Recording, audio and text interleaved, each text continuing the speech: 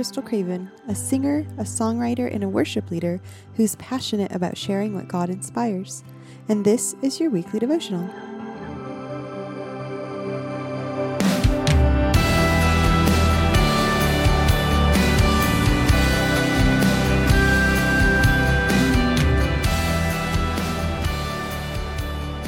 Ecclesiastes 3:1-8 says, "For everything there is a season, and a time for every matter under heaven. A time to be born, and a time to die. A time to plant, and a time to pluck up what is planted. A time to kill, and a time to heal. A time to break down, and a time to build up.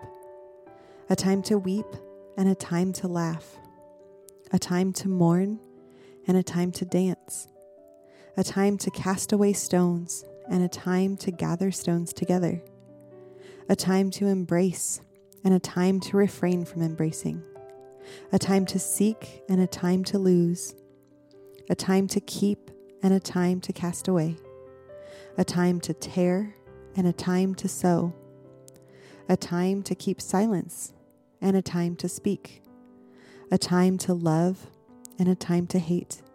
A time for war, and a time for peace." Pain is a part of life, but even though we as humans tend to shy away from our pain, God doesn't. Pain can be a physical feeling from our nerve endings and our signals, but it is also an emotion that is often far deeper than any physical pain felt. Pain is something that God even feels, and He felt it both physically and emotionally in the way that we do. Yet it's just even deeper than we've ever experienced or can even imagine. As Jesus lived His life here, pain was a part of the process. Pain was a part of the process when He wept over Lazarus' death, feeling the loss He never intended for us to experience. Pain was a part of the process when He wept over the city of Jerusalem, brokenhearted that His people didn't know the day of their visitation. Pain was part of the process when He received brutal whippings, creating stripes in His flesh by which we are healed. Pain was a part of the process when He received nails in His hands and feet, by which our sins would be nailed to the cross.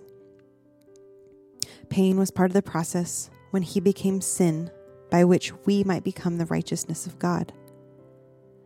Pain was part of the process when He was forsaken by the Father, so that we would never be forsaken.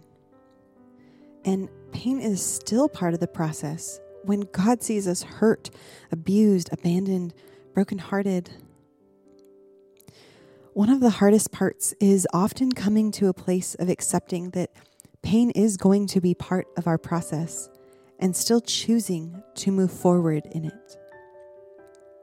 We want the healing, we want the progress, the good outcome, because we view those things as good. But the pain in between, that we tend to see as negative and something to be avoided at all costs. But if we can change our perspective on pain, that place of acceptance as we're being sanctified and refined and ultimately coming to a place of healing will come easier. When we face hurt in this life, it marks us and we feel pain. If we avoid dealing with it, though, it festers like a cancer that will slowly kill us. But Jesus died that you would be set free, be healed, and live an abundant life in Him. If you stay ensnared in your hurts, it's only letting the enemy win in his endeavor to still kill and destroy you. Just as Satan had desired to do with Peter, he desires to sift you like wheat. But Jesus prays for you. What emotional pain have you been carrying around? How long have you been carrying this around? Isn't it time to trust God's healing hand in this area of your hurt, even though it's painful?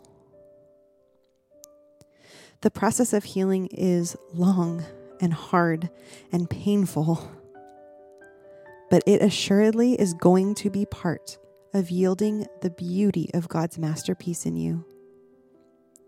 The locust may have eaten from the field of your life, but God can restore to you what has been taken, and He will deal wondrously with you. Just as we had read in Ecclesiastes 3, there is a time to break down and weep and mourn and heal, and pain is a part of that process. Don't let your fear of pain cripple the healing process that will bring you the freedom and the joy that God has for you. Weeping may last for the night, but joy comes with the morning. I'll leave you with this last quote by Kay Arthur. She says, "Pain and trials are almost constant companions, but never enemies. They drive me into His sovereign arms."